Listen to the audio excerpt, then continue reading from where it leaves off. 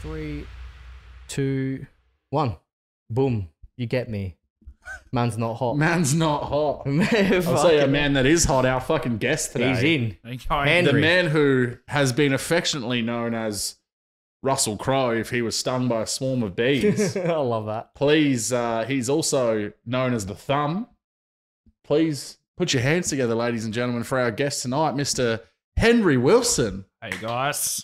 Good to have you here, man. All right, thanks for having me. Thanks for coming on. It's been a long time coming. You fucked us around the first attempt, but you got COVID last week and almost fucked around the second attempt. Yeah. But we got you here. We got you here tonight. Managed to just get here and 10 minutes late, so. It's all right. 10 minutes, 10 hours. What's the difference? Yeah, that's right. You know, 10 weeks and 10 weeks. 10 weeks. Yeah. At least you made it. That's the main thing. Yeah. Well, look, it's good to have you on, man. Obviously, we've known each other for a few years now through the Adelaide comedy scene. How long have you actually been doing comedy for? Yeah, good question. About 5 or 6 years, but I reckon really in the last couple of years, I've really been giving it a good crack. You know, That's good. I started out back in 2014. I remember my first gig. I had a really good gig, the first gig, and I had like all my mates from uni come and watch. And I was like really, really energized after it. I was like, fuck, you know, this is what I really want to do. Like just for fun. And then I did my second gig and I absolutely bombed. I did so badly. Yeah. And I just felt like, oh my God, I do not want to keep doing this. But then I just sort of stuck around the scene, just not really doing a bit and stuff.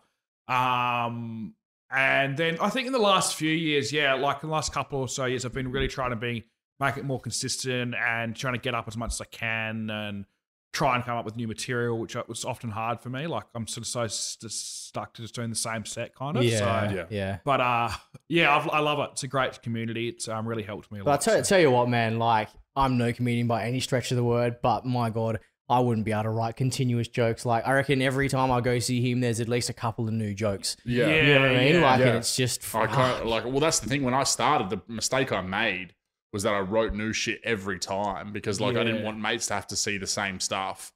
But I wasn't getting anywhere with comedy because I could never see what shit actually, because you can tell the first time you ever do shit, you can see if it's kind of gonna work, but you have to do it and change it up 3 or 4 or 5 or 6 times before you're like, that's the money. Now I know I can do it every time and it works. So I just wasn't doing the same jokes again. I was just always doing something new and then wondering why I just felt like I wasn't really getting anywhere because, you know, again, it's brand new shit. So 80% of it fucking bombs and then, or just doesn't do well enough for me to keep it around. And then I just throw it all in the bin and write another one the next time. So it wasn't until, for me probably as well, not long after you started, I started like actually putting sets together with a little bit of what I'd done before with some new stuff.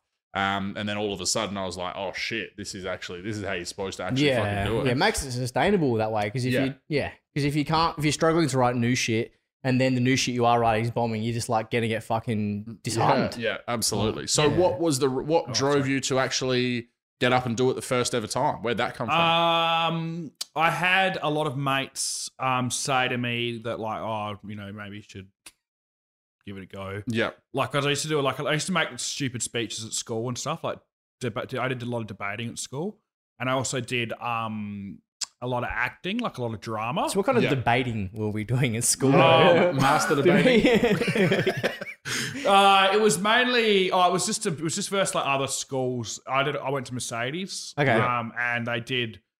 It was like, you know, we used to do speeches, like, you know, we did arguments. The other one I saw we did debating against other schools and stuff. And the other one we did was this thing called mock trial, which was where you pretend like you're in like a courtroom kind of thing. And, and the first time I did that, because that was a part of legal studies, the first time I did that, I just couldn't help myself. Like, just was laughing so much because it was just so. Me and my friend wanted to do this thing where he would say, like, you know, there's that movie when they're like, you know, you want the truth? Yeah. You can't handle the truth. Yeah. That's a classic Yeah, one, we tried to do it. We were going to do that in the South Australian, like the actual court where we ended up not doing it, but there was just all this stuff we did. Like, I just played like acted out like I was a witness in a case, and I made it like like was really bawling, like trying to cry my eyes out over just like a dog that, like a make-believe dog that had just walked around or something. But yeah. Yeah.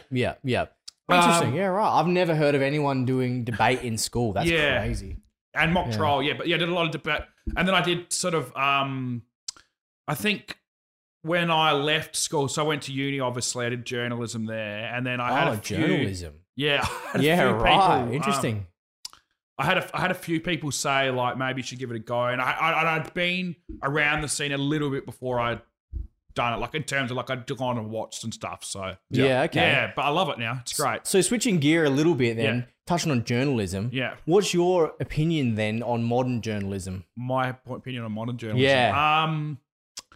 I just think it's developing so much. Like I think with like there's this thing called, we used to talk about it in uni called like citizen journalism. It's where basically anyone can be a journalist. So they can pick up, obviously, set up a podcast or even just set up a vlogging thing on YouTube and become pretty much someone's main source of news feed. Like, I mean, even if you look at a thing like something like Vice, they just started, I don't know how they started out exactly, but I can imagine it would have just been like just a few young guys getting around sort of doing it. And now they've got journalists all over the world. And it's I think it's a really good platform. But yeah, like, and that's the other thing, like people post like, I think social media is just really kicked it off, like in terms of like people can just write so much on like Facebook or Twitter, especially that Twitter's like more like, I guess, I don't know, but yeah. It feels a bit more political, doesn't it? Yeah, I feel like Twitter's more political. Like I think people listen to like, I mean, if like I were to write like a status about like, I don't know, President of the United States, like Joe, whatever his name is, Joe Biden. Well-informed. Joe Biden or...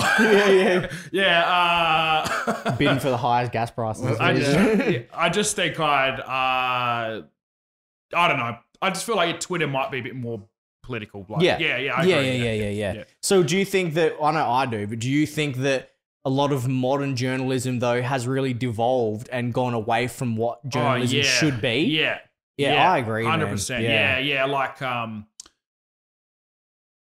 people are just going nuts. Like, it's just about it's, and a lot of the time they can. Like, I think someone who I actually think is a really good journalist is Louis Theroux. I think he's really good. Like, he's just so, he knows how to get the point across. He interviews the right people. He really, and there's lots of really good individual journalists like that. But there's also some like really good shows. Like I think shows like Insight on SBS is quite a good show. Okay, I haven't seen that one. Yeah, they do a bit of debating on that. He loves the debate. He loves the debate. Yeah. Is that the one that Rudes was on? Yeah, it was. It was the one that Rudes was on. Yeah. Like I like Australian Story, like Four Corners. I even like 60 Minutes. Like okay, interesting. So I started watching it was like 60 Minutes and stuff, and I was thinking about doing media law at uni. I didn't end up doing it, so I just ended up getting into journalism. I'm media specialising in journalism, but I'm not really sure what I'm just working at Telstra now, so Did you finish your degree? I did, 2018. Yeah, graduated. Wow, man, have you ever thought about doing citizen journalism, like having a YouTube channel where you face the camera and talk about what you're thinking? Like, I did. I have thought about it. I guess I just haven't really had the confidence to do it. And I don't really know. Like I've always thought about being a journalist, but at the same time, I don't feel like I'm knowledgeable enough. Like sometimes, like I'm not really, like I don't watch the news on TV like every night or read the paper every day in the morning. Like I did a whole bunch. I read the news on radio for like a long time. Yeah, okay. Radio Adelaide and stuff, but I didn't really. Do you know what I mean? Like I'm not really that fully entrapped in. But I guess that's the thing though, is like we don't know fuck all about anything, right? And we still jump on here in front of the cameras and the mics every second week and talk about our opinions. So it's almost like, I don't know if these days you really even need to know what's like currently happening, as long as you've got your opinion and that opinion's strong enough and you can do it in an entertaining way, you're probably going to find people are going to get around it. Yeah. You were supposed to start a podcast. You bought a microphone. Sat in my room for a year and a half, and then I sold it.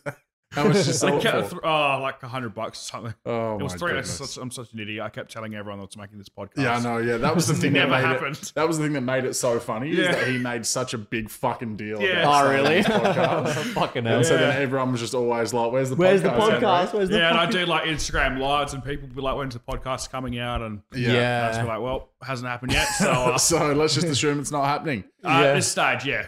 Where was your first show? Just at Rhino? Rhino, yeah. Was that old or new Rhino? That was old Rhino. So you did get to do one at the old Rhino? Yeah, I've done did a lot of gigs there. Yeah. Did you do much? Oh, that's why I started 10 years ago. So 10 years ago this year is Fucking hell. Yeah, it's my 10 Really? years of comedy, Yeah.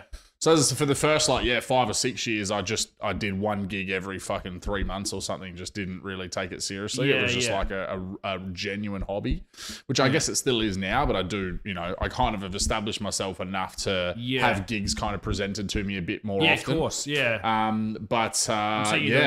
got to do a lot at the old Rhino. I met Will Anderson in the fucking green room one time after a big hour show that I went to see. Yeah. So I loved that. That place was iconic. It's a really good feel about it. A really good life. Did you ever get to go to the old Rhino room?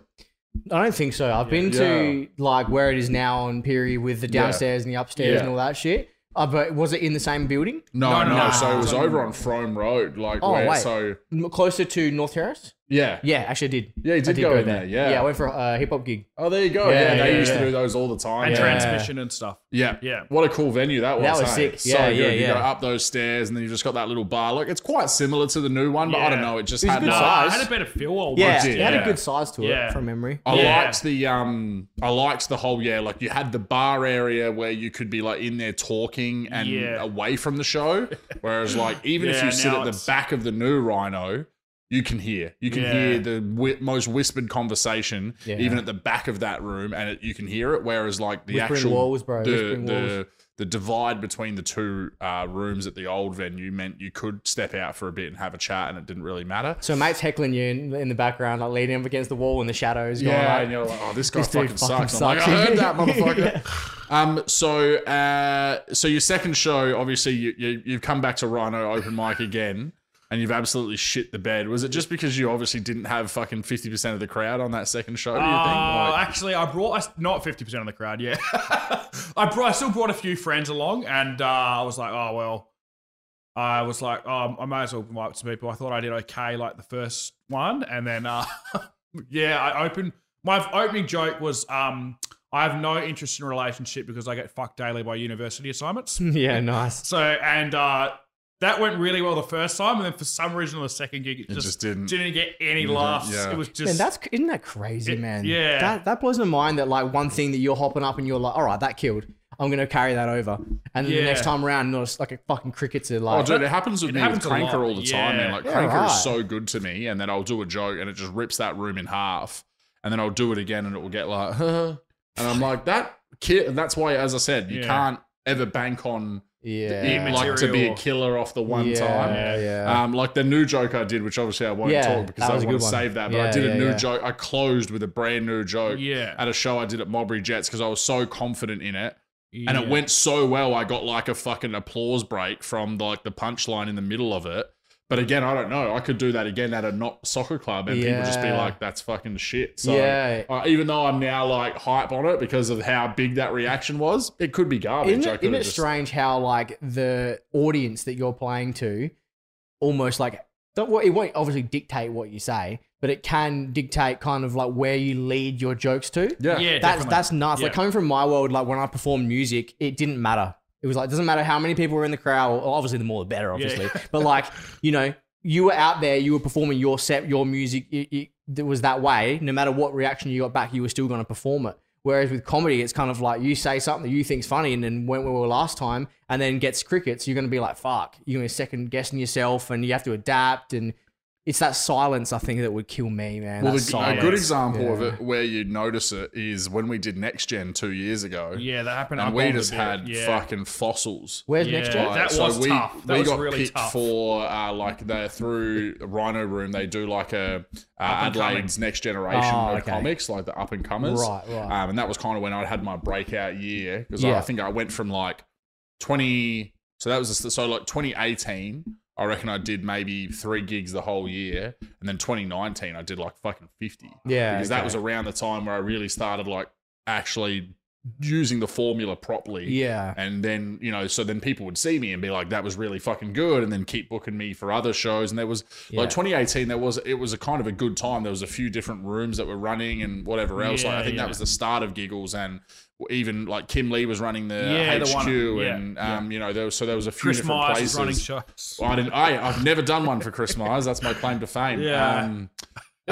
Sorry, Chris, if you're listening to this, mate, but never done one. He's run a few interesting gigs. He tried to get one out of Hungry Jack's in Melbourne. He's done some things and some stuff. Is he like a promoter or a comedian? No, he's a promoter. Right. Yeah, but he's ruffled a few feathers lately. Oh, he's out there fucking ruffling. I probably shouldn't have brought him up. Nah, fuck it. Who cares? Is he like certified rustling Jimmy's, or is he not? Nah. Just I think bit off more than he could chew. Right. Didn't pay a few people. Bit of a Fire Festival situation. Yeah. Like the worst, like the most like low level Adelaide Fire Festival situation of all time. But I'm fucking trying to fill out the cranker. There was a lot of gen gigs going on whilst I ran that time though when we were doing Next Gen and stuff. So in the lead up to, so we did Next Gen in 2020, but it was a 6:45 slot or something like that. It wasn't a great time. So it was just the only people that are ready to be able to see comedy at 6:45 because they want to be in bed by 8 half fossils, dude. So like the demographic of the audience. Yeah. And it was like, me and Rudes like just obviously are not the kind of people. And Rudes, if Rudes went up there, they would have been like, what the fuck is this guy saying? And you could tell that was how they were feeling too. So they still, some of them went all right. Like, of course. But it was just, it's a hard slog trying to get people. Like, again, it's, the sun's not even starting to go down at fucking 6:45. So it's a different audience. And in saying that too, like we did our show like this year and last year, Boats and Bogans, which was in the Squeak, and that was at about 6. But for some reason, I don't know, maybe it was sort of a different venue or something. We tended to get like better crowds. I don't know. Like it can vary. I think at the end of the day, Garden is just a whole different. Like when you're in Gluttony, it's just different. You get people in there like earlier, whatever. So I think it was because ours was a venue outside of the Garden where like people are like, and like because it was as a part of Rhino. So people, you know what I mean? I think it was more tailored to that like old couple going and having dinner somewhere. And then going, bringing their like life support with them or something. Right. People that are like, I don't go to the So Garden. has anyone ever had the balls to do a 6:45 a.m. show? I don't think anyone's done a fucking wake up to comedy, Ryan boys. Did one. Did he really? 6:45. Not at 6:45, but he did one at about 7:30 in the morning comedy. In Roxby. In the mines. Oh, okay, that would make sense. Every time they come off shift, he was doing a show. Yeah. So there's like the 12-hour. So it's like 6 o'clock and 6 o'clock or something like that, or 7 and 7. So that's killer. He did the 7 a.m. show because they are all like getting on the piss when they knock off. And then he did the 7 p.m. show because they're getting on the piss when they knock off. That's cool, man. That's cool. I don't know if that's when he was doing his 30 gigs in 30 days. Yeah. As a part of that.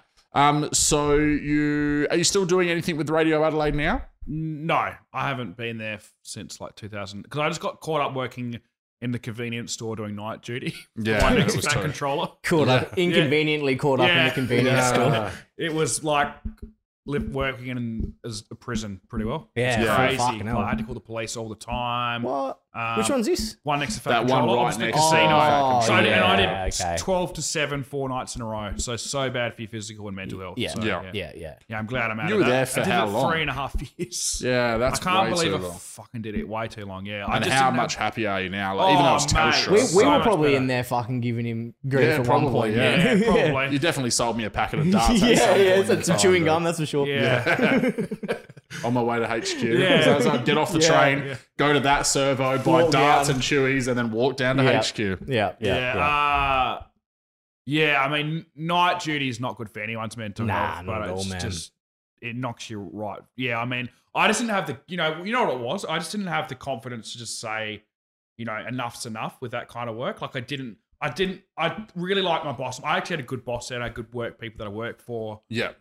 That's basically the main reason I stayed. Of But course, I didn't have the balls to be like, hey, can we just change things up a bit? Maybe I could do some day shifts. Yeah. Anyway, now I'm at full time at Telstra. So how long have you been at Telstra for now then? About- This is obviously... Yeah, like 10 months. Yeah, so this is Yeah, obviously way that's better for awesome. you, man. So much better. Yeah. It's like tomorrow I'm starting at 9:40. Yeah. And then, and then I finish a bit later, but I don't mind that anyway. Or I start earlier, then I finish earlier. I mean, the day shifts work for me. I sleep really well. So Is that like business center on? Perry Street. Perry Street. Okay. Yeah. And how far away? Like, do you walk there? I get the scooter there. Yeah, those little beam. Oh, electric fuck yeah, scooters. dude. So How I long get does it them take you on Oh, a- like 5-10 minutes. Does a quick handlebar spin and rolls into fucking. Rolls into It's only Telstra. like, it's only like $4 in. So That's sick. That's so good. Yeah, man. so it's really beneficial for me to live in the city. Like comedy's there, works there, obviously. Yeah. A lot of my mates around the city. Like I just base my life around the comedy. You obviously scene. don't mind the people, the traffic, the noise, the. No, I don't. Yeah, Yeah, I could okay. probably see myself even moving to somewhere like Melbourne eventually. Yeah, no for like shit. maybe comedy or something. Yeah, or, you really Yeah, enjoyed doing comedy over there. I didn't did. you? I won a competition there. Yeah, I know. last That's year. so cool. And the guys asked me to come back. He asked me to come back for the Melbourne Comedy Festival this year. Killer. To open for like Limo. Wow. And like Dilrook, but I didn't Yeah, do right. it. Why didn't you? I don't know. I didn't have enough money, and Fringe had just finished. And Yeah. What they yeah. weren't gonna shout your plane tickets to Melbourne. they were actually. They were gonna cover some of the cost, but he said next year. So, but Yeah, fair enough. But Why the not? funny thing is, I won this competition for the first time ever they'd done this competition. Like, it was the first time that it was called at Rubber Chicken. And the downstairs part of it is kind of like Rhino at the moment, like the bar, but it's kind of a little bit worse in the fact that the bar and everyone, you can hear you talking over you. Like it was Yeah. just like a lot of places in Melbourne are like that. Right. Yeah. Like for just, not a lot, but like a fair bit. So And, it's like you're doing a set and then old mate's telling his Yeah. other friend about something else. yeah, how and- good the palmy is or something. Fuck, you know? that would be so frustrating. Yeah, That would be so and like- Yeah, fucking like frustrating. almost like a little bit of that at the Para Hills gig I did. Yeah. Where like, there was that group from Australia Post. Yeah. And they just didn't give a fuck that there was a show on because they were Yeah. out for like Flat their out Christmas fucking- in July, whatever Yeah. the fuck it was. Yeah. And so then, we just had to rip into them. Even for the audience, until it's they left. frustrating though. Yeah, it's just Yeah. rude. Yeah. I think. Like, I think some venues definitely know how to control it. Like, Yeah. like they'll get a good. It's hard though when Yeah, you it is like hard. if you've got a front bar like in these kind of shows. Well, that's their front bar as far as they're That's concerned. where they're making So- money. But like I'm not Yeah. even saying the venue. Like Oh, for some okay. patrons, Yeah. well, they haven't Yeah. come to be quiet. They've come to the Yeah. front bar. You're just putting on this show, Yeah. and it's a free show. Yeah. So they've paid no money, so they got nothing to lose. Yeah. I don't give a fuck if they talk over Yeah, the show. So I yeah, kind of yeah. like I don't hate them for that. Yeah. And again, like I'm the kind of person who will just lean into it. Do you know what Oh, I mean? of Like course, make that yeah. part of the Might as fucking well. set. But for as well. sometimes it's really fucking frazzling. when it's a dedicated That show. the Gaslight Tavern gig I did, which is my worst show ever. The Gaslight Tavern. Yeah, the one. Remember where we went there, and it was like Mickey D hosting, me, Mark Ryan, Rudes, and they had the bands on afterwards. Oh yeah. and Oh it yeah. That was a tiny room My too. worst gig I've ever Yeah, done. that was It really- just it was just like What Stage happened? is tiny. People the talking. thing was, it was because it was a hybrid. It wasn't Mickey D hosting actually. That was the problem. It was one of the band guys hosting. It was Chris right. Franklin. So Chris Franklin was friends with the band. Yeah. So they put on this like half band, half comics thing, and it just didn't work I've got a feeling you've told me like, about this. Yeah, go on. Yeah, all yeah, of yeah. the band people didn't give a fuck about the comedy. Yeah. So they were just talking the whole time and with no fucks given. And so you just couldn't even get a punchline across because you're trying to drown out 10 different people talking. But it was also Even a the- stiff crowd too. I remember it being Yeah. stiff. Like Even people the weren't owner fucking, of the fucking bar is like having full conversations with the patrons as he's giving them drinks Yeah. while we're up there trying to do it. Just didn't work. I'll tell you this story quickly. I did this gig in Melbourne. It's called. I don't know if have you done the Melbourne gigs? no, I It's haven't. this I want to. place called Bar 58 or Bar 50. Have you ever heard of this one? No. And I did the Wild. This is actually when on my second year of comedy, when I was sort of just starting out. And I went and I was like, oh, we'll just go. Lewis, do you know like Lewis Down stuff? Yeah. Lewis was like, yeah, you could go to this place, and a few other guys like, yeah, you could go there, but it's not that great. Then I was like in Melbourne. I was like, yeah, well, why not? Let's just go. Let's go and do it. Let's just see what it's about. And it was deplorable. It was so bad. Fuck. The comedic, but like not only the bar stuff, but the actual like the comedy was just. It was actually sad because it was a lot of Fuck. homeless people getting up Yeah. and being okay. like, talking about them taking up drugs and trying to make jokes out of it. And then it was just terrible. And it ended up we had like our friend Courtney who had cerebral palsy. She was in a wheelchair. Yeah. And at the end of the night, this guy got on and was like, apparently he just came out of parole or something. Fuck. He was on parole. Yeah. And then he was like, let's start a bar fight to this person at the front of the bar. And we're like, me and my friend Mark, let's get the fuck out of here. Shit. It was crazy. Yeah, it was absolutely insane. I've never felt that unsafe. Wow. In my ever. It was crazy. So we're just gone from this full desaturated, like low key, sad mood just to full like fire in the eyes, like let's throw down fucking Irish style. Yeah, like, that's crazy, it was nuts. dude. It was. Is that the only place in Melbourne that you've been to that was like that though? No, they're all like that. They're all they're all like that. Yeah. That's definitely the worst. Yeah, okay. There was a few other places I went to that were like a little bit sort of maybe shady. Yeah, okay. Maybe a few drugs are happening there. I don't know, but yeah, I mean that happens at most bars anyway. So yeah, it didn't really I know that was definitely the most unsafe I felt. Yeah, okay. I mean, there's been I don't think in Adelaide. I've never felt like that before. No. Yeah, I personally have never been to a comedy show that I felt unsafe at. Yeah. I'm sure the only one that people would talk about feeling unsafe at is fucking Alex Williamson's. I was just about to say, I know. Yeah, I wasn't you there. Fucking glass. Nah, I was there the night after. I reckon he was on, and then I did. That must have been the Thursday night or something, and I was on the Friday night. Was that on a at Fringe? Rhino.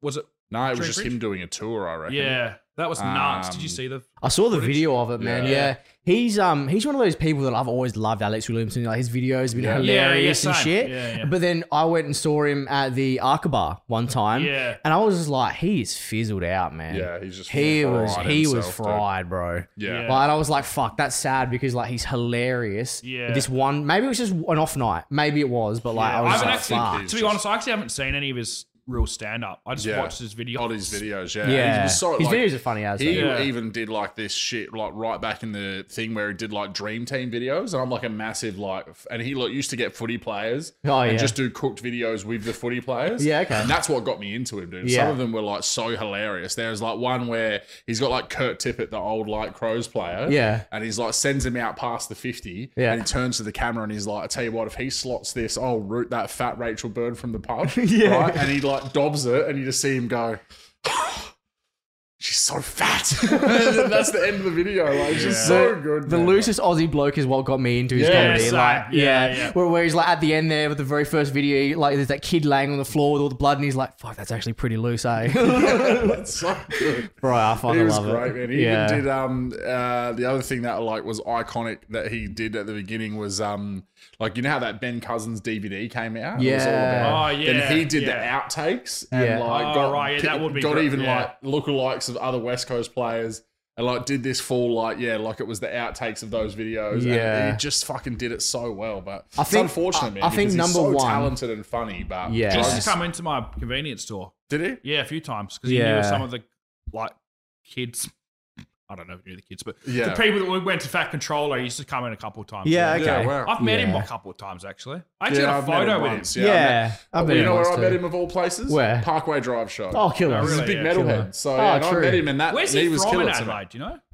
He's from down south, like towards Victor Harbour somewhere. I don't know exactly where, but down south somewhere. Yeah. Man, his video where he talks about the Cowdowny Community Fair, he's like, welcome to the Cowdowny Community Fair. I fucking love that video. So good, man. So good. When he gets a free funeral and a Game Boy Color.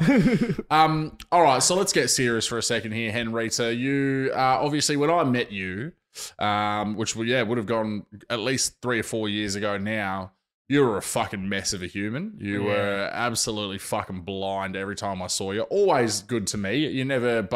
You were nothing short of absolutely pissed. Yeah. And I know that ended up leading you to take a year off alcohol, but we won't get to, I guess, talk us through first of all, like that. Was that when you were just studying and when you were going out to comedy, you were just writing yourself off all the time? Like, I guess talk us through that chapter and then we'll get into, obviously, you then, kind of having a bit of that intervention of Adelaide comedy and then taking a year off the piss. Yeah.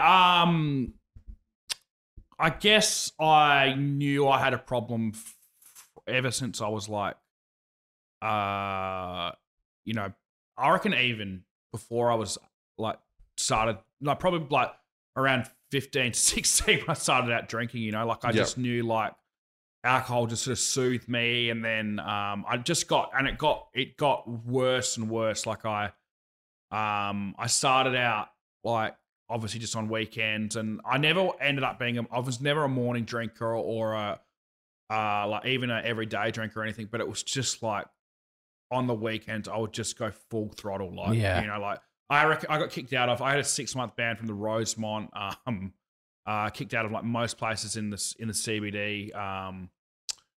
I was even thinking it on the way here, or actually just, and I was talking to my friend, I don't know how I genuinely got out of like 2012 alive, really, to be honest. Yeah, interesting. I just, like my mental health was so bad. And your physical health too, drinking that much alcohol. Yeah. And my physical health, yeah. And I wasn't playing footy. I wasn't training hard. I'd lost all my interest in footy. And obviously training and stuff. Like I didn't go running or anything like that, like I'd been doing a lot lately. But I was really passionate about my footy. I just lost my interest in footy completely. And I became addicted to it. Yeah. Like, if I'm honest. I was completely addicted to it. Like I guess I often had trouble, like I fell out with a lot of mates. And that led me being severely depressed and like really anxious and everything like that. And I still take medication to this day, like, and I have for years. But I also know how unwell I was. On my 21st birthday, I woke up in a full-blown panic attack after having a big night drinking, and I saw a whole bunch of people I didn't want to see, and I was really unwell. I was, you know, pretty well suicidal, to be honest. I was very suicidal.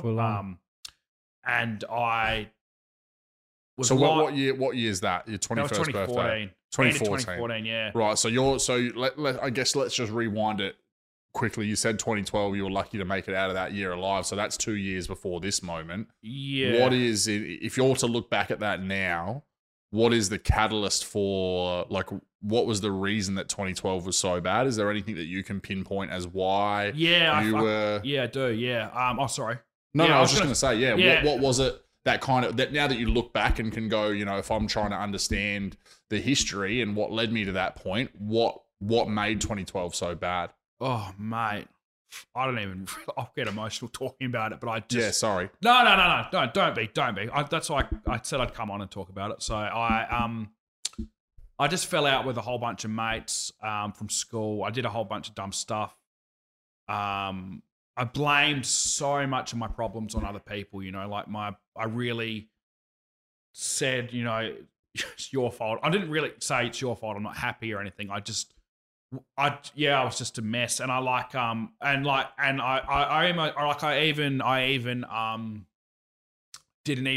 was barely holding a job down, like, and you know, looking back on it now, I'd be shitting myself to say that I didn't have a problem with alcohol back then. Like,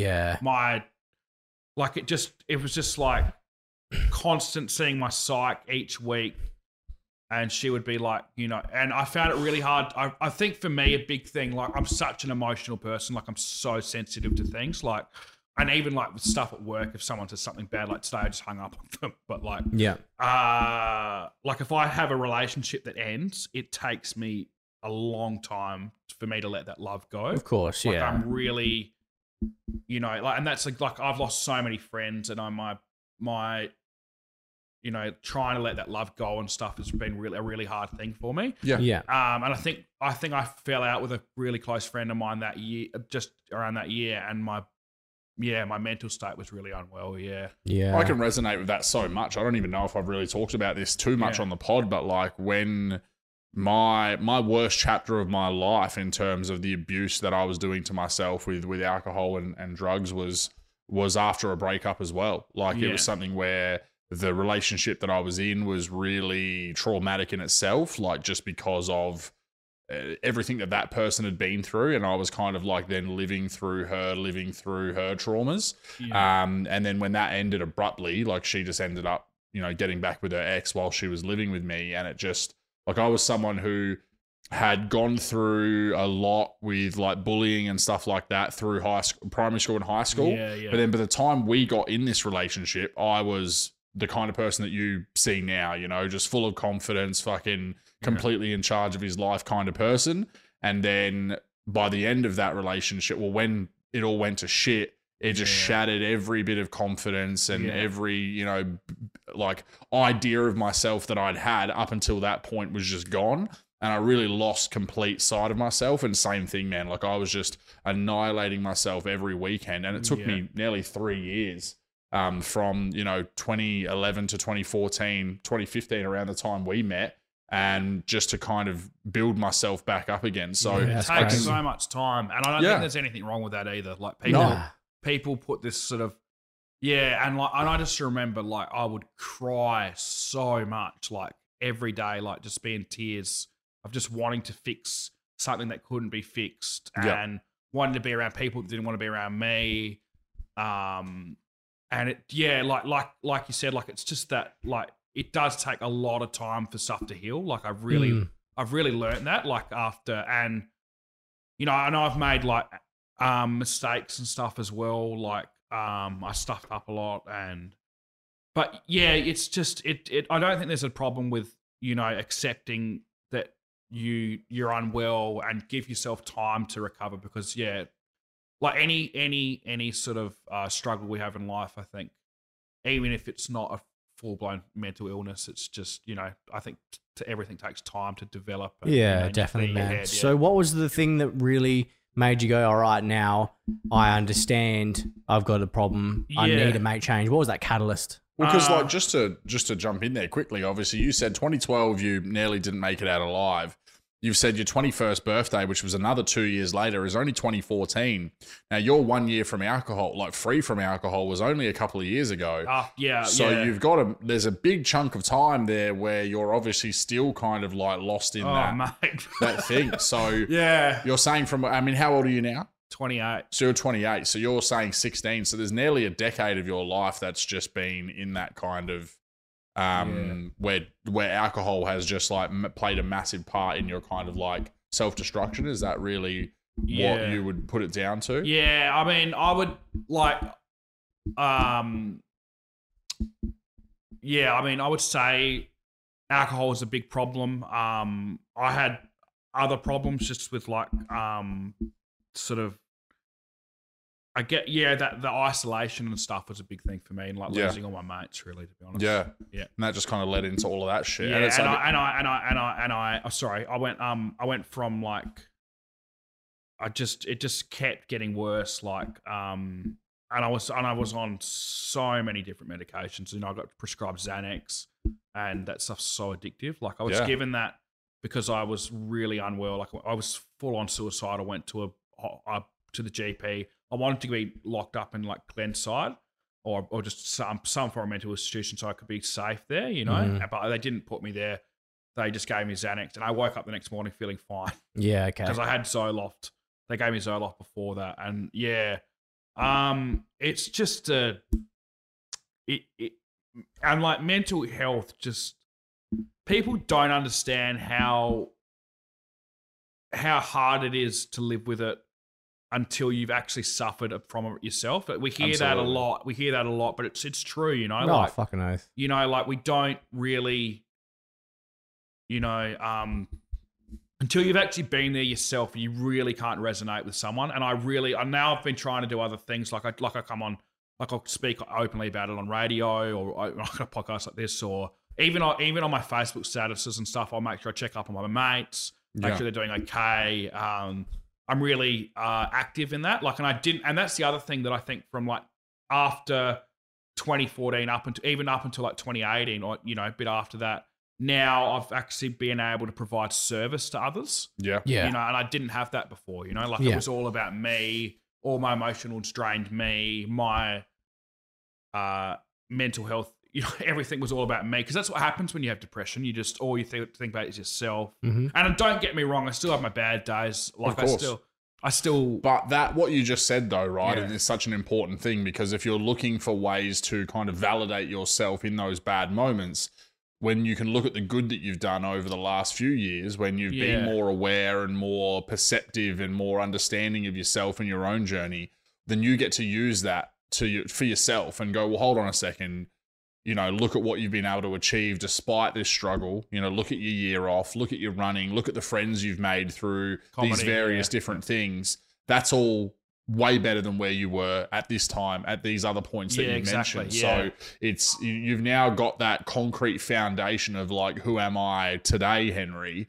Is easier for you to measure and find things to cling to go, hey, well, I'm clearly on a better path than what I was on before. Yeah. In those times where you said, you know, I'm so isolated, I'm blaming myself, but I'm also blaming everyone else and all of those kinds of things. So I guess let's talk about the lead up to the year off, because I was incredibly proud of you for taking that year off. And I know, as I said, that was kind of what led into now you really making sure that you prioritize the running. You'll constantly just take break, even though you do have beers and that sometimes.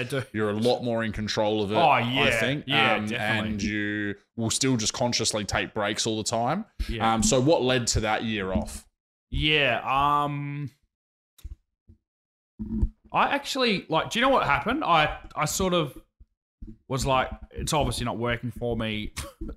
You know, it took me 10 years to work that out, but hey, better late than fucking never. never. That's it, man. Yeah, and I guess I just had I actually sort of worked out like, oh look, I get to a month. I got to a month. I was like, oh, I actually don't feel too bad now. Like, I still have my down days, and I was like, oh well, why don't I try for 2 months? And then 2 months became 3 months. 3 months became 4 months, and then I got to 6 months, and I think my goal was to get to like 6 months.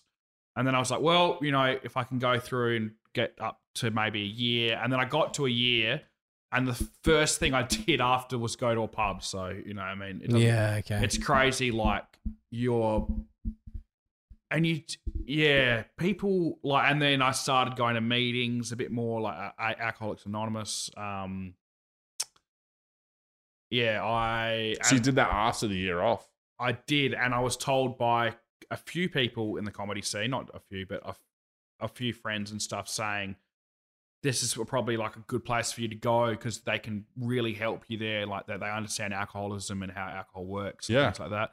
And I didn't listen to them. I just thought, they call it white knuckling in sobriety. So if you, you white knuckle it without any support. So that's basically what I did a whole year.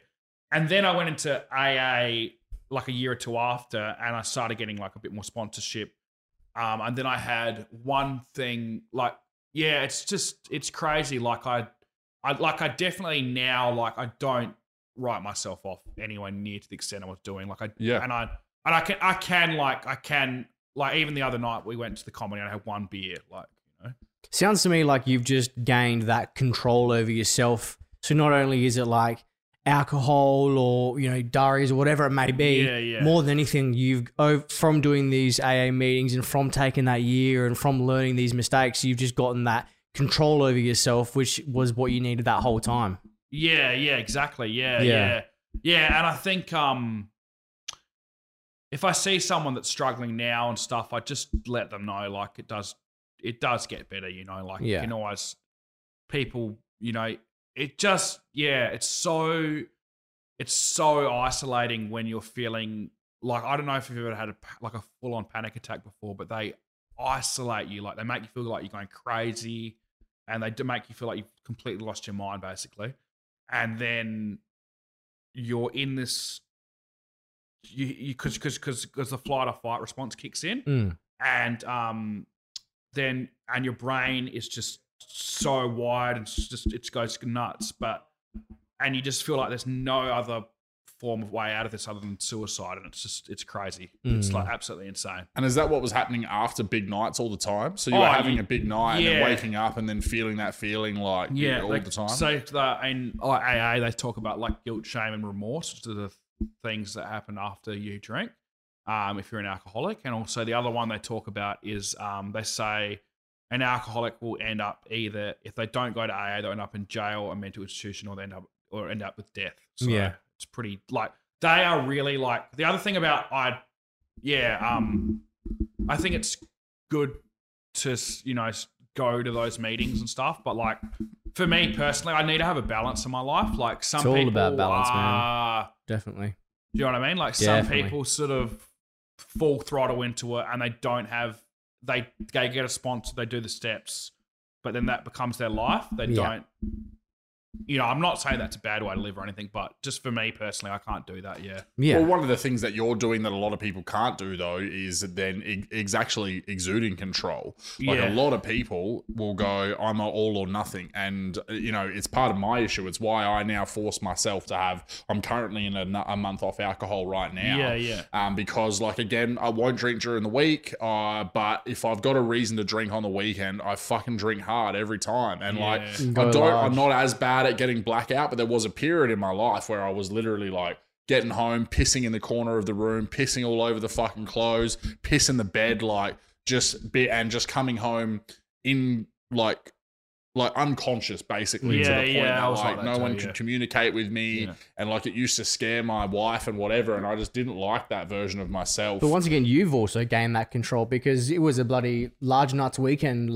2 weekends ago. Yeah. And now you've gone fuck, I needed to blow that steam out, but now I need to fucking just chill have a break a little bit. And, I messaged our mate Rookie and I said, hey, want to do 30 days off with me as well? And then he's like, yeah, fuck yeah, good reason to do it. All that stuff helps, yeah. And just being so much more conscious, and even just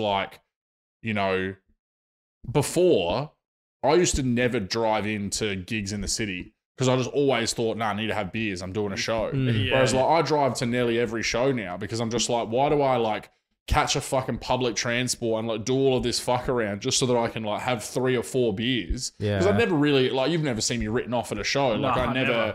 But I just had to have more than the legal amount, so I couldn't drive. I couldn't help myself to have 4, 5, 6, which doesn't write me off anyway. But I was I don't need to have fucking 6 beers. I can just drive in, even have 1, and then just drive home, and I'm home way quicker, get a way better night's sleep. All of those kinds of things where I just I've built up such a culture around drinking in my life with my friends and whatever else as well, that I needed to have the reality check of hey, you don't need to fucking have this as such a massive part of your life. And now, when I do have a big night, I'll drink water throughout the whole time because I'm trying to, and I'll be conscious of slowing myself down. Because we love fucking beer pong, and my other mates love drinking games or whatever. And it's just we had this mentality of just writing yourself off all the time. It was always about getting yourself annihilated. It was never about having a few drinks and having a laugh and whatever. It was always no, let's get ourselves fucking destroyed. And it was just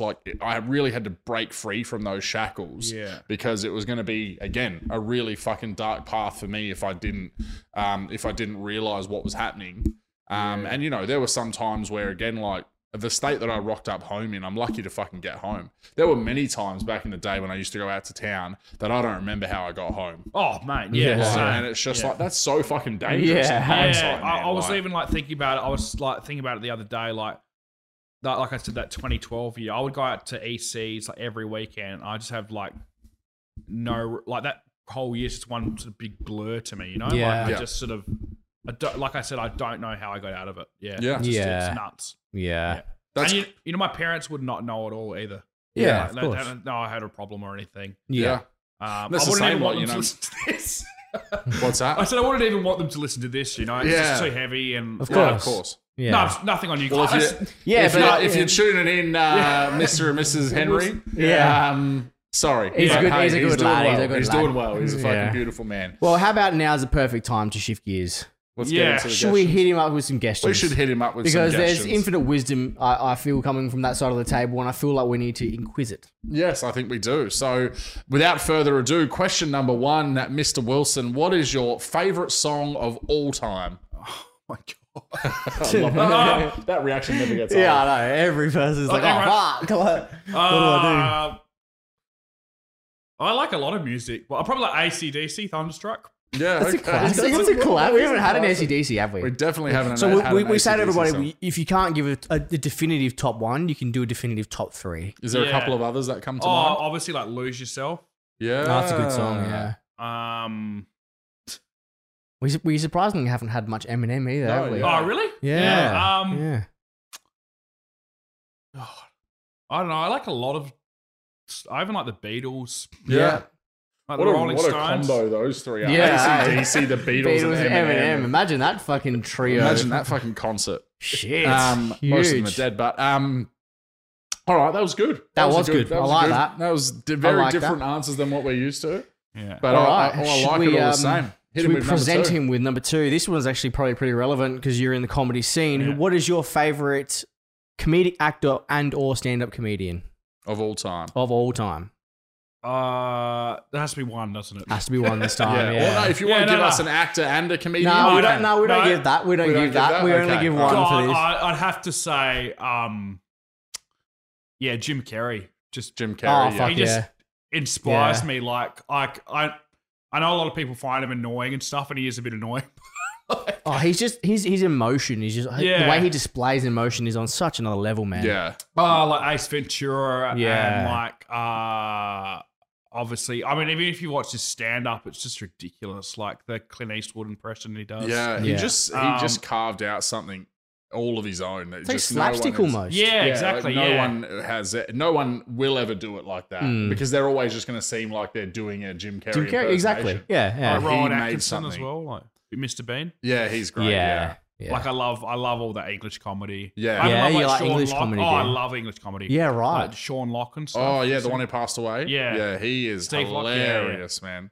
That 9 out of 10 Cats or whatever the hell it is. Yeah, That show yeah. is so funny. And the political correctness stand up. yes. Have you seen that? Yeah, that's good. He's very, man. very good, isn't he? Very amazing. And like, I like, obviously, I love Australian stand up too. Like Yeah. Steve Hughes. Yeah, Seen Yeah. him before? yeah, He's great. Carl He's Barron. Very, yeah. very good. Carl Barron. Yeah, he's Carl Barron, incredible. Carl Barron for me, genuinely one of the first memories I have as a kid Yeah. of like crying laughing. Yeah, he's go. And I Australian comedy, remember, man. I He even really remember is. the joke so much. It's like it's in his second special, the Yeah. one that like got me to the point of like hyperventilating. Yeah, And he's doing the Irish teacher thing, and he's like, and he's doing the whole, are you deaf, Barn? Like, are you like when he's trying to say, are you deaf, like to Carl? yeah. And then there's the bit where he's like, Carol Barron, come here now. And then he goes, and because he doesn't swear that often. Yeah. And then he's like, Carol Barron. And then he's like, man, she better hurry up. And then he goes, and who the fuck is she? It's an all boys school. And because he didn't swear much when he said, who the Yeah. fuck is she? It's an all boys school. Yeah. I just fucking cried. It gave the like impact, laughing. didn't it? Because It he did. doesn't. He say. doesn't swear, Yeah. really. Nah, that's why Yeah. it was Barely. just amazing. Yeah. And that thong thing he does. Oh, You yeah, know, the that's thong? so good. Yeah. Yeah. He's That's- great. he's He's so great, good. man. It's Amazing. like word association. Like, Yeah. or like, like he plays with words. What's it? I He's don't know. like, is that someone points to the clock and goes, is that the time? He's like, nah, it's a hamburger, mate. Take a bite. Like, it's Yeah, such a- yeah. That kind of observational That's shit. that's he one was thing about in nailed. comedy in general that I absolutely adore is the fact that almost every comedian that is on that professional level has their own style, Yeah. like their Yep. own way they present it, and like Yep. Like Jim no- Jeffries is like shock value. yeah, and then you've got people like Arj Barker, who just, like, Bo has- Burnham, Yeah. and stuff Yeah. like that, who are just Yeah. so different. and- Completely different. yeah, it's incredible. It really is, man. And then your Arj Barker, who just like the way he tells stories and his energy is Yeah. like makes him. And then he just like, the way he incorporates like really clever shit into that Yeah. energy. It's not just all energy with no substance. It's Yeah. like a perfect, like nuanced blend of both. Yeah, and then you got people like Um, Russell Peters who are like crowd interaction on a whole nother level where Yeah. you can make a full story about Yeah. this one dude in the crowd and you just losing your mind over it. Well, like, and he I guess he was one of the first, he was a comedian that really, do you know Russell Peters? Have you seen much of Yeah, his stuff? yeah. I reckon he hosted and Mickey D was on at that. Yeah, wow. In Wow, that Scott. would've Have been you cool. seen that video? No. Yeah, I wow. think it was Russell Peters. Yeah. Well, he like when I was blown away, even in 2008, with him getting away with all the accents and everything that he does. Yeah. yeah. Like, and he really leans into it. Oh, and yeah. because the crowd is just all those people and they've come there to see him, no one fucking cares. Yeah. So it's just like he just gets away with it. And Yeah, and I think it's um, also because he's not white as well. Which Yeah. because if he was Yeah. white, it might these days it might be a bit harder. Yeah, of course. You Yeah, know what I mean? because he's obviously, and he takes the piss out of himself. Yeah, as well, exactly. but, Yeah. yeah, he's amazing. All right, question number three, which I always forget. Look, but there's a what couple of order different it's in. ones, but I think we'll go this way. Right, what's the best piece of advice you've ever been given? Oh God. Stop drinking. Stop drinking. Yeah, Encapsulate, Yeah, bro. encapsulate. Yeah. Best piece of advice.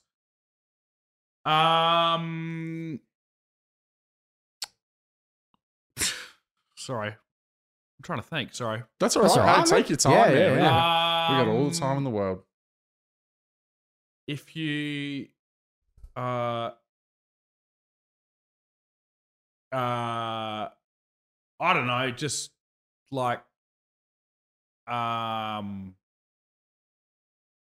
sorry. Take your That's all time, right, man. bro. It's a hard-hitting question. Yeah, It's a I don't hard really in- know. Like, I've been given so much advice over the years. Yeah, yeah, yeah. Hey, you know, can like- go with stop drinking if that was the best Yeah, piece of I advice. guess. hey, Yeah, that's yeah. yeah. Doesn't have to be that deep and profound. Well, so is there any truth? I guess that's what I was trying to unpack before. You talked about Kim Lee, and you said, "No, is that just you just made that joke up, or is that actually true that he was?" Oh, One he of the did. He people called me a cunt. Yeah. Yeah, and that was one of the one of the things that made you go, "Oh fuck!" Like I don't want to be known as that. I love this scene. And, Yeah. And then then I made a joke about it. yeah, and it's a fucking good joke It's too. a joke. Yeah. I love it. Like you're stung by a swarm of bees. Yeah, I need to look like a write more thumb. though. You do need to Yeah. write Maybe more. that's some advice I've got. Getting told I need to write more. Yeah, Yeah, okay, cool. do it. Yeah. Just be more creative, I Be more guess. creative. Yeah. Yeah. I just like I write things down. Like me and Anno Yeah, I are love really that. good friends. Yeah. And he's a local comedian. Is he back Actually, now? no, he's not local. He's Yeah, in no, Germany he's- at the moment. He's been over in Europe for ages, and he's doing some big gigs in London too. Wow, that's Yeah. amazing. Killer. That's But killer. we always write down stuff like just like dumb jokes and stuff, and I've written it down, but I never sometimes I've said like you know how you were saying before about you write new stuff and then you do it once and then it doesn't land that well, and you're like I won't do that again, but that maybe you do it one other time a few months down the track and then Yeah. it does do well, but then you're still not really wanting it to keep it because it hasn't landed. I don't know, but yeah. Yeah, no, I The get it. important thing to do is change it up. So like Yeah. try and find then try and rethink that bit with the same premise. Like I've done that to quite a few of my jokes, and I've ended up finding the way that it works better. Yeah. But yeah, it's important to spend that time. And like even still, like I've got heaps of gigs coming up now, and like I Yeah. wrote that. I've seen that one you're doing with That bowling. joke that I recent did. one, yeah. yeah. I'm doing Oh, sorry, go on. doing Yeah. 3 of those.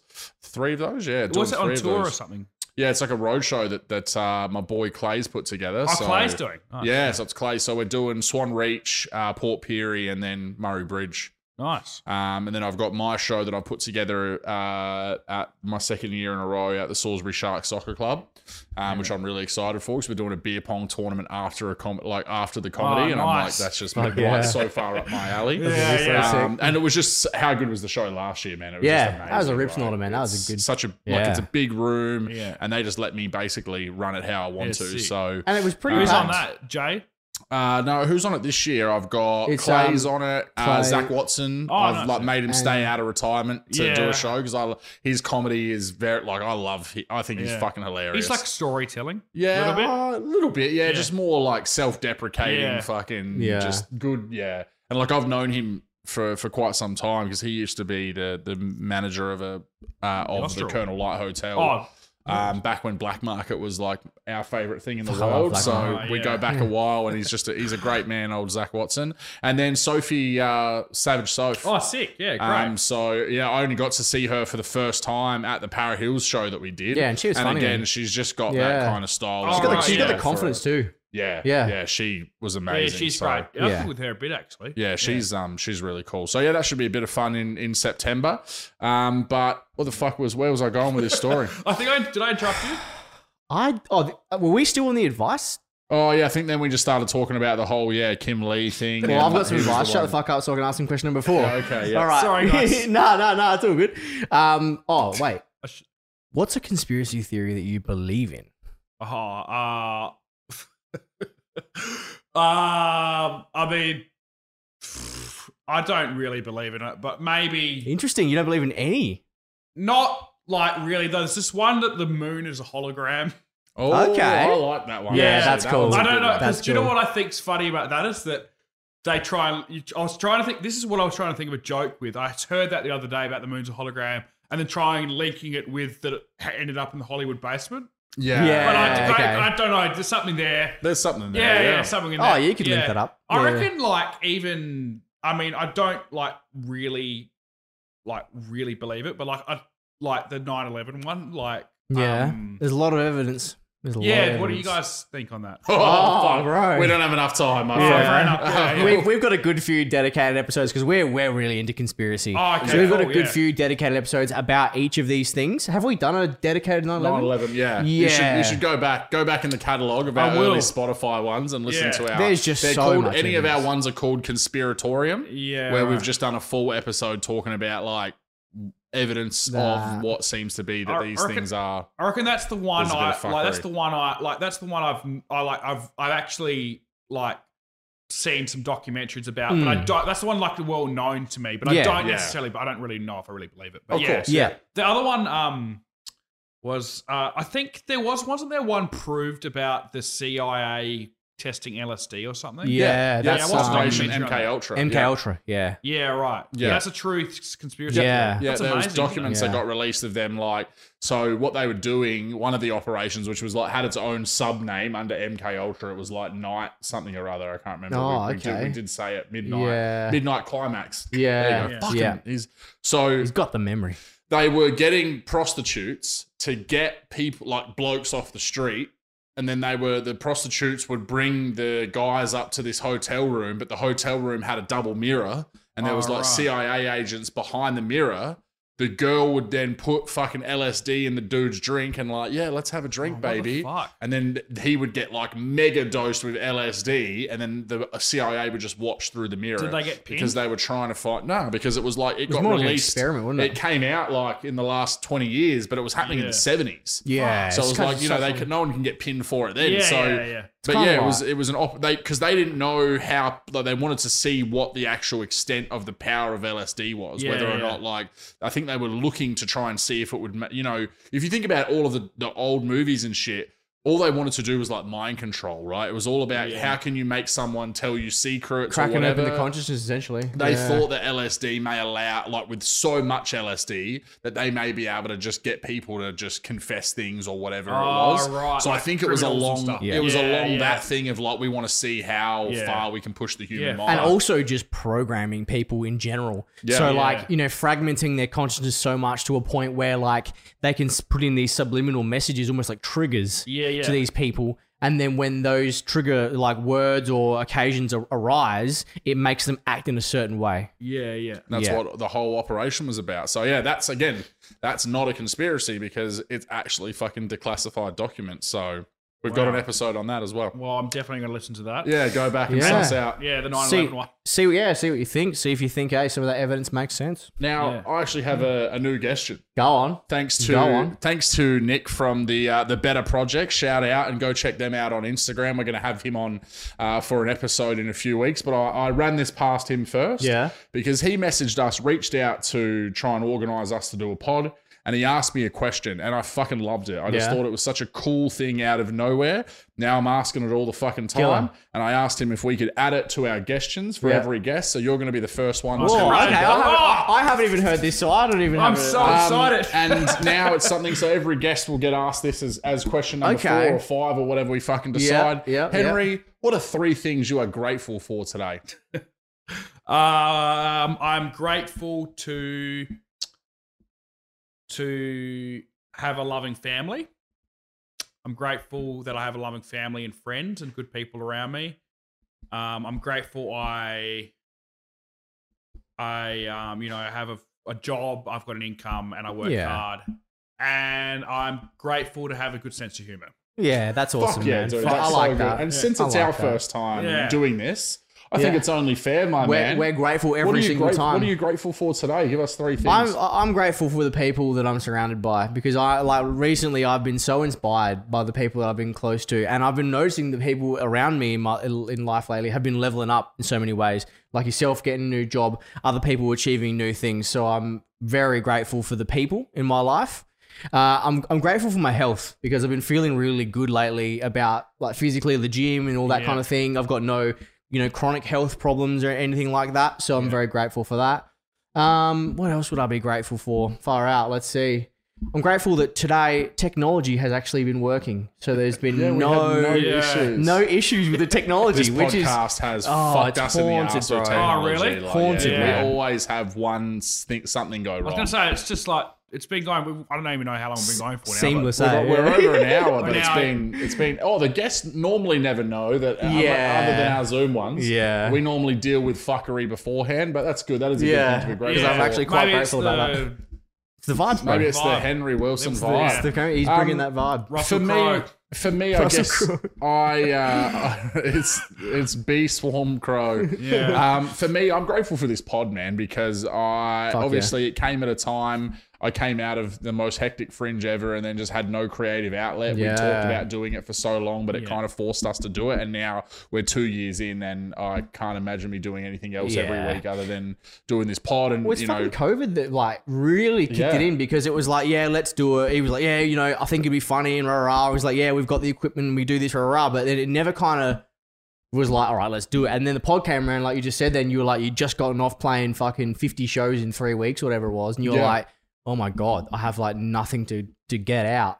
And then we were just like, there's so many things we want to touch on, like conspiracy and mental health and music and rah. And then it's just evolved. Yeah. Yeah. And now we're like, you know, having all these really cool bands come on. We get to interview comedians and awesome people like yourself. Yeah. I guess the second thing I'm grateful for, I mean, I'll say comedy. Like it's, again, it's been something that has been now a massive part of my life. I've made so many great friendships out of it as well. And, you know, I still get that same, every now and then you mentioned your first ever show, that feeling you get walking off stage. Yeah.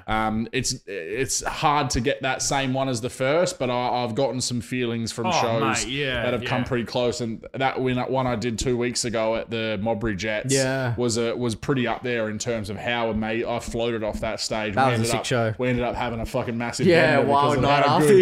Because of how good that went. But it's something where, and being able to share that with your friends and whatever else as well, like where you get off and then they tell you, man, like that was a fucking good set, and you get to do the same for them when they do well. Like, there are some gatekeepers in the scene, but there are obviously a lot of really good people as well. So I'm very blessed, and I think last of all, just my family, man. You know, I'm very blessed to have a beautiful wife, and an amazing son, and always something that's amazing to wake up to, come home to, and that motivates me so much to do all of these things like the podcast and so how's that for I reckon that's a fucking good extra That's gesture. a good one. So shout out again to I like Nick that a lot. from the Better Project, and I'll be sending you this clip and I'm sure that you absolutely love it. But that leads us to our final question, my man. Final question. The one that every guest comes here for. Hit him up. Would you rather fight a horse-sized duck or 100 duck-sized horses, and why? A horse-sized duck or 100 horses? Duck-sized horses. 100 duck-sized, 100 horses. 100 duck-sized horses. So one big fuck-off duck or 100 little horses. See, you're giving people content. Every single time you give people the subtle Can I ride content. it? Can I ride it? Can you ride the duck? Yeah, because it's like a horse. There's a question Yeah, we we've haven't never had actually before. had. Someone said tame it, but no one's ever said But can I like, ride it. I don't but- see why you couldn't. Yeah, I guess you could. Ride it out. I think that ride would it be out of the property. Right into Yes. the And sunset. sunset. Right And then into- smack it in its bum and then it kicks off. Love it. Yeah, Love it. I that's like a- that one. That's That's a very good killer answer. Well, Henry, thank you so much for coming Yeah, on, thanks, man. I know guys. you Come, took man. a long Uber journey that's all down good. here. We appreciate you coming on for being really raw and open and honest Yeah. about your that's journey. right. Getting No worries. real with everything. It I makes hope it me. wasn't too heavy or anything. No, dude, Yeah. that's what the fucking But I pod's feel about. like, I feel like we've balanced it out, and we've Yeah. given these people a look into who you are, on not only on like with your comedy and your work and your life, but also like what you've done to improve yourself as a human being, and that's what we try and do here. We just try and basically have real and genuine conversations with people. So appreciate your Thanks so much time, for having man. me on. I really appreciate And it. someone could be listening to this, man, and hear your struggle and go, fuck, that might be the wake-up call that they need. The same thing that you had that wake-up call. Maybe someone's going to listen to this and go, fuck, there's a lot of what he said that I've actually been feeling and experiencing, and I need to fucking take a long, hard look at myself. So that's why it's important to have those kind of conversations, man, because you never know what you're going to spark in other people. Look, keep going on the path that you are. Keep doing your exercise, man. Keep in control of those urges and the demons that obviously can fucking plague you to go back down that path, and keep working on the comedy, man. Yeah, like write you've some got jokes, such bro. a good Yeah. fucking energy. I love seeing you at shows. I love watching how passionate you are about the scene and about comedy in general. So yeah, and I'll always, as you've seen, I'll always do what I can to help you out. You'll send me something and I'll tell you if it's shit or not. You can. I'll always promise you I'll be honest. I'll be honest with you. But yeah, keep it up, man, and thank you so much for coming on. We appreciate it. And we don't do this enough, but make sure, please, melt the subscribe button. Melt the like button. Do whatever you need to do to follow along, because there's just going to be more. Yeah. Simple as that. Come find Henry at a show. He does plenty of fucking shows around Adelaide. Come give me a hug. Come give him a hug and tell him that he's doing all right. And yeah, thank you so much for listening, guys. We love you. Guys.